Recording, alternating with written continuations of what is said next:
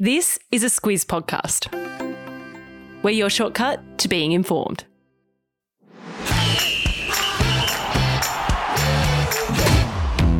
Good morning. This is Sport Today, your weekday sports news podcast that puts you ahead of the game. I'm Sam Ferris. And I'm Lucy Watkin. It's Monday, the 19th of September. In your sport today, Patrick Cripps wins the Brownlow medal. The Rugby League prelims are locked in. Australia are through to the Davis Cup quarters. And Bex doesn't bend the Queen's queue. This is your sport today. We're starting the week with AFL, and last night Carlton midfielder Patrick Cripps won the Brownlow medal as the league's fairest and best player of the season. Luce, Cripps was a bit of a surprise winner in one of the closest medal counts in recent years. Yeah, it all came down to the final round. It was so exciting. And going into that final round, there were actually 4 players in with a shot of winning. Cripps, Lachie Neale from Brisbane, Fremantle's Andrew Brayshaw, and Touk Miller from the Gold Coast. Bradshaw and Miller didn't get a vote in the final round, so they were ruled out. Neale polled 1 vote in the Lions' loss to the Demons to go 2 clear of Cripps, but in the final round, Cripps put in a performance for the ages in Carlton's heartbreaking 1-point loss to Collingwood. And you have to remember, Cripps was actually ruled out of the final 2 rounds with suspension, but had his ban for rough conduct overturned by the appeals board. Cripps polled the maximum 3 votes in the last round to take his tally to 29, 1 clear of the favourite Neale, and he won his first Brownlow medal. He sure did, and he spoke really well when he was accepting the award. He could have a few beers last night because Carlton aren't in the AFL Grand Final, but we know the Cats and the Swans are after wins in their preliminary finals on the weekend. Luce, you're a Swans fan. You got any fingernails left after they scraped through against Collingwood? Oh, that was one of the most stressful afternoons of my life.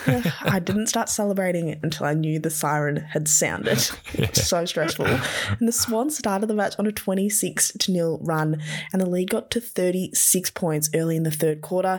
But as we know, the Pies haven't quit all year. So as a Swans fan, I wasn't counting any chickens. The Pies kicked 3 goals late in the fourth quarter to cut the lead to 3 points. They then forced 2 rush behinds to make it a 1-point game. And that's where the match ended, which is good news for most of the 45,000 fans at the MCG, and most importantly, my heart. The Swans will play the Cats on Saturday. Geelong beat Brisbane by 71 points at the MCG, so it'll be first versus third in the granny. So many amazing games in the final series this season. It's hard to pick a best one, but geez, that Swans Pies game's got to be up there. The grand final this Saturday starts at 2:30 p.m. Australian Eastern Standard Time. It's back at the MCG. We'll preview it on Friday's show, so stay tuned for that one. Today's trivia question brought to you by the Footy Live app. Who was the last Carlton player to win the Brownlow medal? Luce, give us a clue. Well, he actually started his career at the West Coast Eagles. Oh, good clue that one, Luce. Find out the answer at the end of the show. Switching codes to rugby league, there are only 4 teams left in the NRL and NRLW comps. So, Luce, let's start with the men. We've got 2 big preliminary finals coming up this weekend. Yeah, it's a great time of year to be a footy fan. So much finals action. And last Friday night, the Eels were too good for the Raiders. They won 40-4. So they'll play North Queensland in Townsville this Friday night. Then on Saturday, South Sydney's dream run continued. They beat Cronulla 38-12 to knock the Sharks out in straight sets. The Rabbitohs now play the Panthers on Saturday night at the Olympic Stadium in Sydney. And in the NRLW, Brisbane have missed out on the finals for the first time in the comp's history. So it'll be the Roosters playing the Eels and the Knights playing the Dragons in the 2 preliminary finals. Yep, and both of those games will be at Suncorp Stadium in Brisbane this coming Sunday. Lots of footy. That Panthers-Rabbitohs match is a rematch of last year's grand final. Lots to play for, lots of footy, Luce, as you said. It's a great time of year.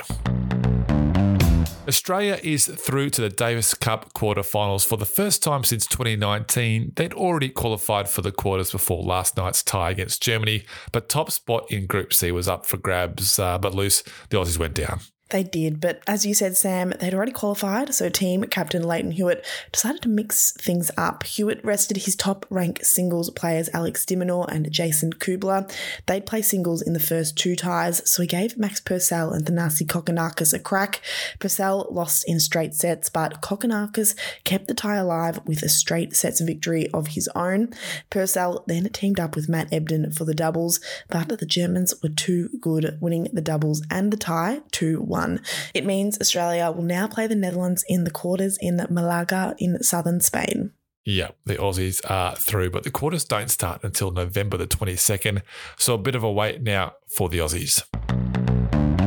It's been a few days since that epic Wallabies All Blacks Bledisloe Cup Classic in Melbourne. The controversial finish is still being talked about and loose. Rugby Australia has reportedly sent a letter to World Rugby complaining about the officiating in that match. So the context here is around the decision by French referee Mathieu Raynal to reward the All Blacks a free kick for time wasting by Bernard Foley with 90 seconds to go and the Wallabies up 37-34. The All Blacks took a scrum and then scored after the siren to win.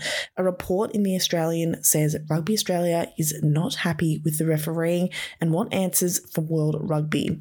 Channel 9 released new footage of Wallaby Nick White talking to Raynal after the match, and Raynal said he warned Foley twice about time wasting, but White says Foley was in the motion of kicking when the ref blew his whistle and that the decision cost Australia the rugby championship.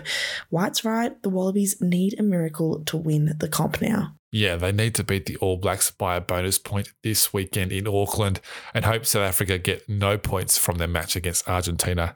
It's going to be a pretty tough ask. Expect to hear plenty more on this as we get closer to this weekend's game. The world's best road cyclists are in Wollongong on the New South Wales South Coast for the UCI 2022 Road World Championships. The 8-day event started yesterday and Luce, an Aussie, has already won a medal. It was almost the perfect start for Australia. Grace Brown won silver in the women's time trial, missing out on gold to Holland's Ellen van Dijk by 12 seconds. It's been a great couple of years for Grace. She came 4th at the Olympics in Tokyo last year, won the gold medal in the time trial at the Com Games in Birmingham, and now has silver at the World Championships. She says she's super happy she had a good day and that the local crowds helped push her on. The men's time trial was won by Norway's Tobias Foss, and the men and women raced on the same time trial track for the first time ever. Foss won in 40 minutes and 3 seconds. Van Dijk won in 44 minutes and 41 seconds. Yeah, a bit of history there in Wollongong, which is just the second city in Australia to host the World Champs after Geelong in 2010. The racing continues today until September the 25th. Watch it on Stan Sport, and some events are on Channel 9's free-to-air channels. It's estimated that more than 1 million people have visited the Queen's coffin in the past week ahead of her funeral in London today. One of those people is England football legend David Beckham, and Luce, he queued up for 12 hours to pay his respects. Yeah, Beckham could have actually skipped the queue as a VIP, but he lined up like everyone else because he says it's an experience that's meant to be shared together. He says he joined the queue around 2:15 a.m. on Friday morning, thinking it'd be a bit quieter, but admits he got that slightly wrong. The line went for kilometres, so he passed the time by sharing stories with those around him, eating Pringles and sherbet and donuts, and of course, plenty of coffee. And when he got to Westminster Hall, it looked like he wiped away a tear before he paid his respects to the Queen.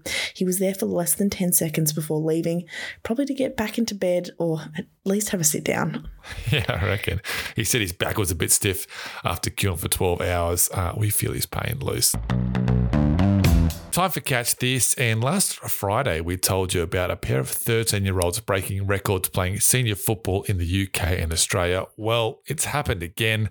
This time it's Ethan Nwaneri. He's 15 and he's become the youngest player ever to play in the Premier League. He came on for Arsenal in stoppage time in their 3-0 win over Brentford overnight. Geez, these kids are doing it young, Luce. How about you? Well, I was there yesterday for the AFLW game between the Lions and Melbourne at Casey Fields, and the Lions beat Melbourne for only the second time ever and the first time since 2017, so it was a great top-of-the-table clash in the AFLW. Yeah, the Lions now out on top all by themselves. All right, before we go, the answer to today's trivia question brought to you by the Footy Live app. Download that for your AFL Finals live scores, news and stats. Luz, we're asking, who was the last Carlton player before Paddy Cripps to win the Brownlow medal? You said this person started their career at West Coast. Who was it? It was Chris Judd. Chris Judd. He won a Brownlow with West Coast and then he won one with Carlton in 2010. All right, that is us done. Big show wrapped up for you today. Luce and I will be back with you tomorrow. Have a great day. We'll catch you then.